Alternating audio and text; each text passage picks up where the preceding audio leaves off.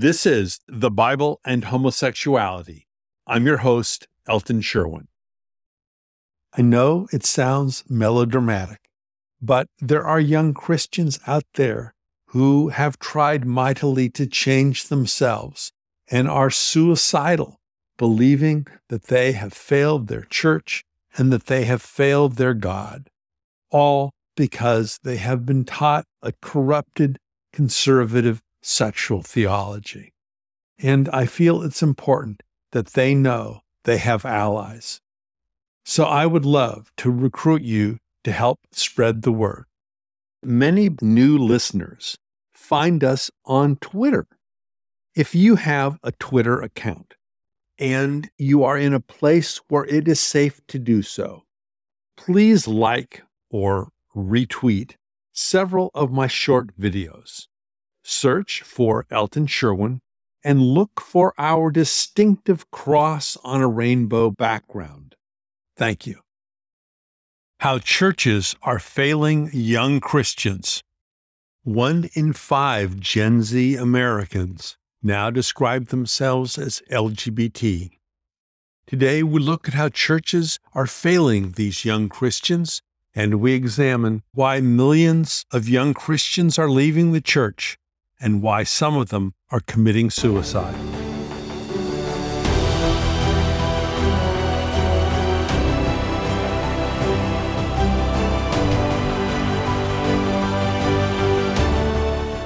Homosexual acts are intrinsically disordered. They are contrary to the natural law. Under no circumstances can they be approved. The Catechism of the Catholic Church. We have allowed the enemy to come into our churches. That enemy appears to be gay children, according to Franklin Graham. I'm Elton Sherwin, your host for this series. Thank you for joining us.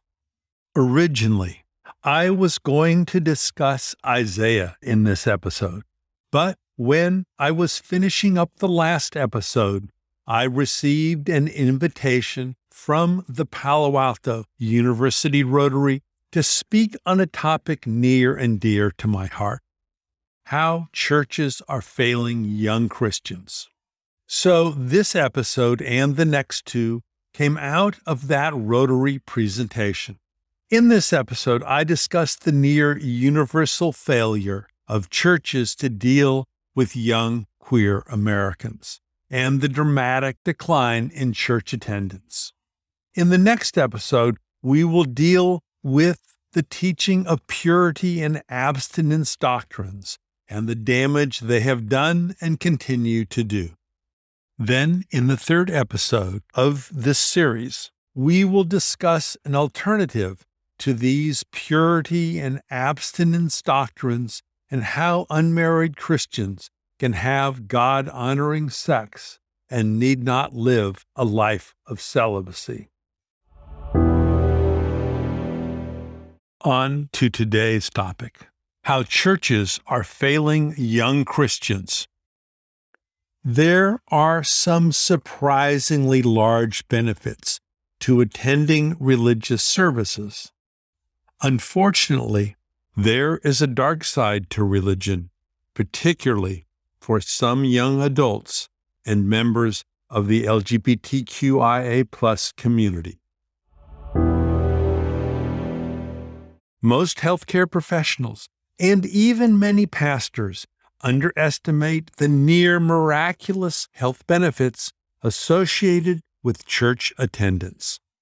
In one of the largest studies of its kind, a team at Harvard's T.H. Chan School of Public Health analyzed data from more than 74,000 women collected over 20 years.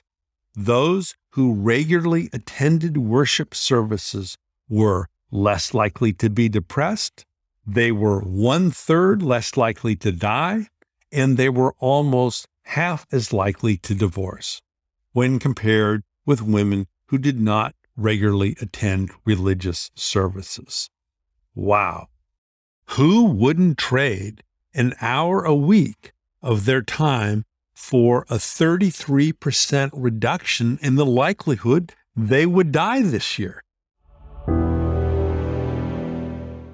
But wait, it gets better.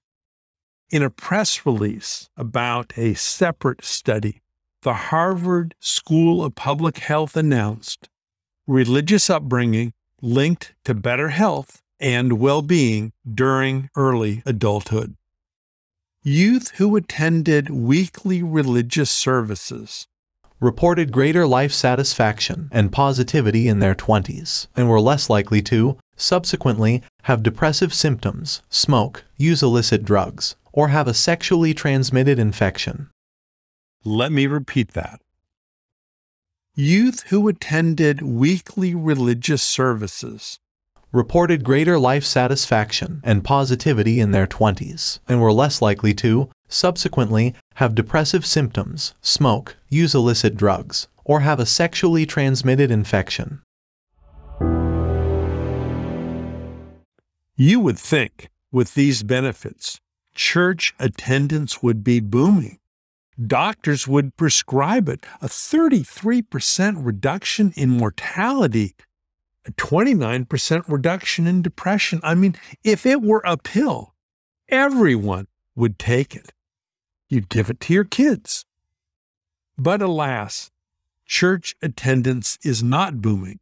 According to the Barna Group, between 2009 and 2020, weekly church attendance fell from 48% of Americans to 29%.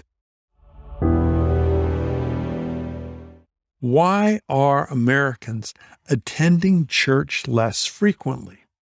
According to the Pew Research Center, the nation's overall rate of religious attendance is declining, not because Christians are attending church less often, but rather because there are now fewer Christians. According to Pew, between 2009 and 2019, those who were religiously unaffiliated grew from 39 million to 68 million. Wow. Christians are leaving the church in droves. And this exodus is being led by young people. According to Pew, in my parents' generation, only 10% of America said they were religiously unaffiliated. Today, millennials, my children's generation, 40% say they are religiously unaffiliated. This church exodus probably has many factors. However, today I will look at two related reasons that damage many young Christians, cause some to commit suicide, and cause millions more to leave the church.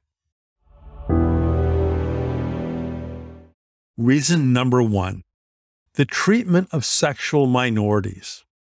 Many young Christians feel themselves as allies of queer people. Almost all Americans, all young Americans, know someone who is a sexual minority, and everyone sees them on TV, at the Olympics, as sports commentators, in politics, as military officers, on Modern Family, Johnny Weir, Mayor Pete, etc. They just don't feel like the enemy that they did to our parents or grandparents. And many young men no longer feel threatened by gay men. Many young Christians who feel themselves as allies of queer people are not going to be part of churches that won't let their queer friends get married. Today, what we call non-affirming churches.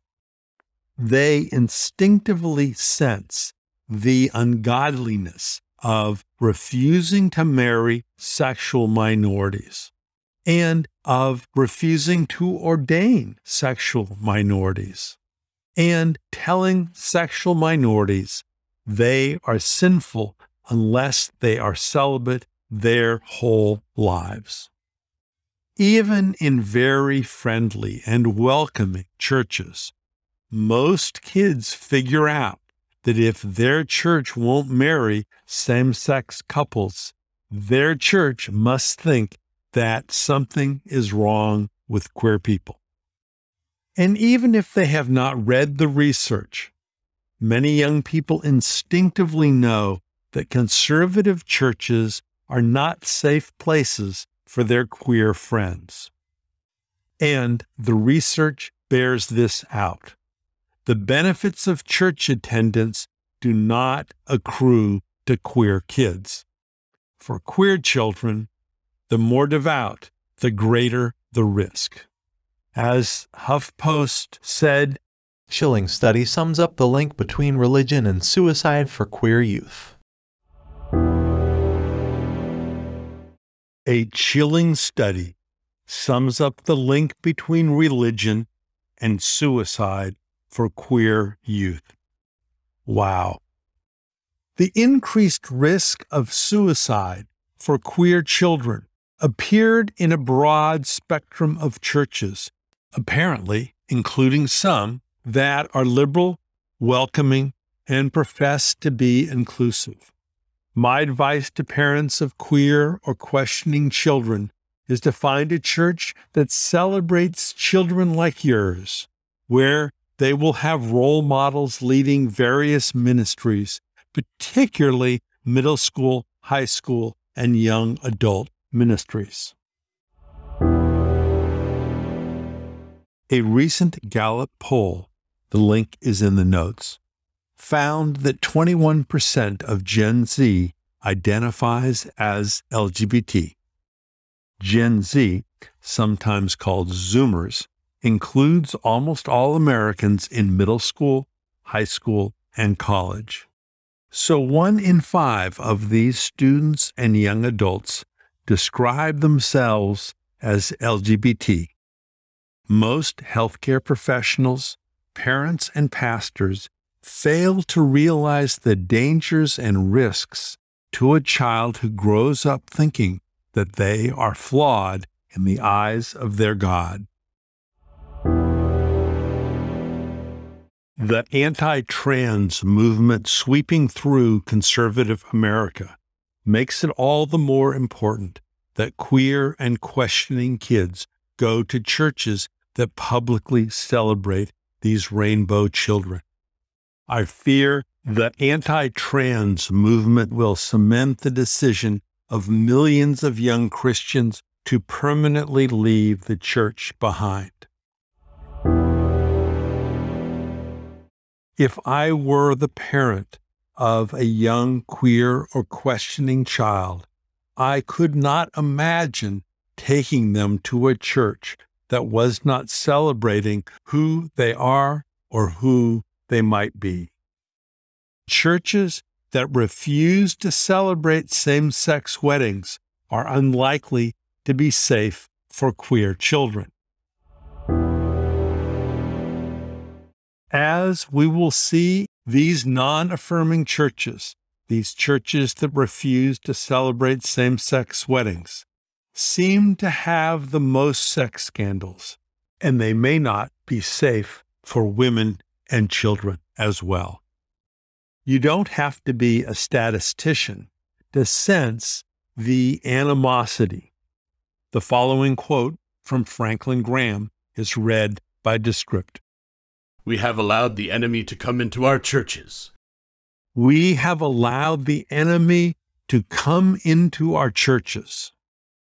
That enemy appears to be gay children, according to Franklin Graham, the son of Billy Graham.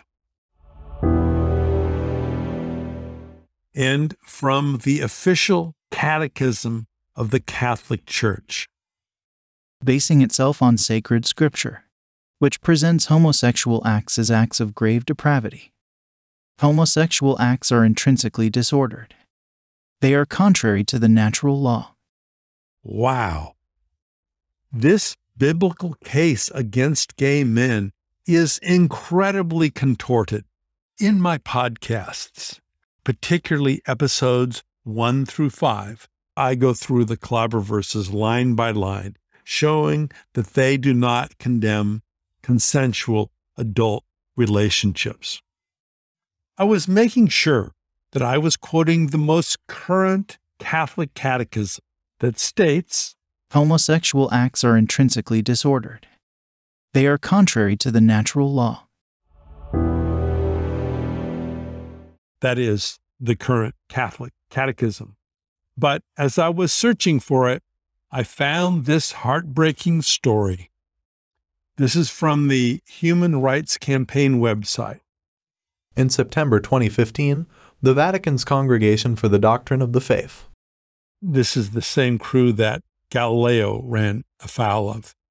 The Vatican's Congregation for the Doctrine of the Faith did not permit a transgender man in Spain to serve as a godfather, effectively barring transgender Catholics from serving as baptismal sponsors. Did not permit a transgender man in Spain to serve as a godfather, effectively barring transgender Catholics from serving as baptismal sponsors. Wow.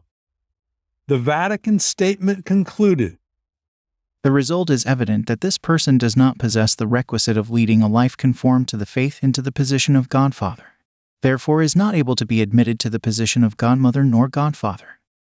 One should not see this as discrimination, but only the recognition of an objective absence of the requisites that by their nature are necessary to assume the ecclesial responsibility of being a godparent.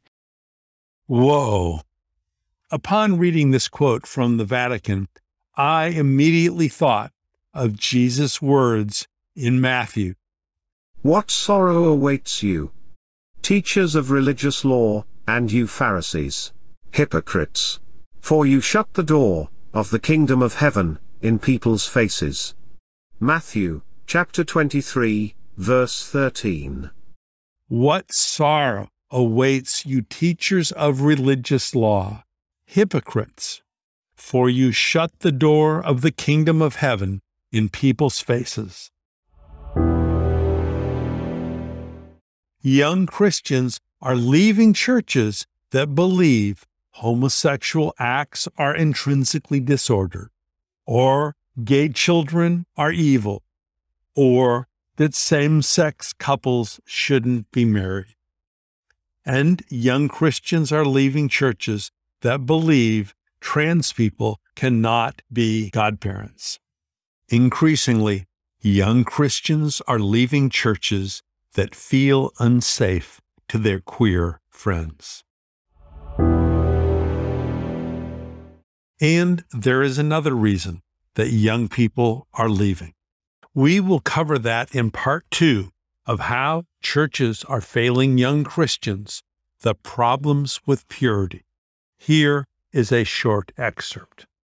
This is from Julie Ingersoll in her article, Inside the Purity Movement and Its Effect on Evangelical Women, read by Descript.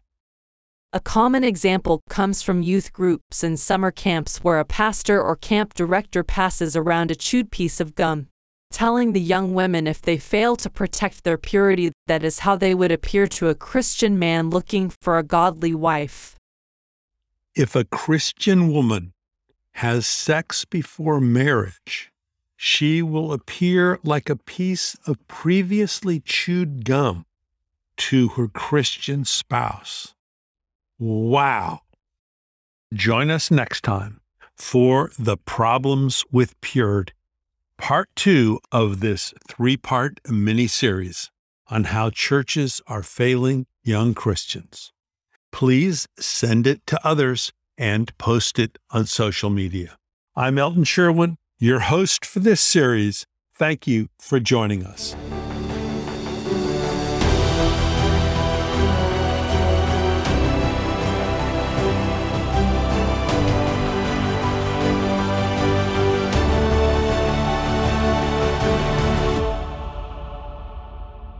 This is Elton again.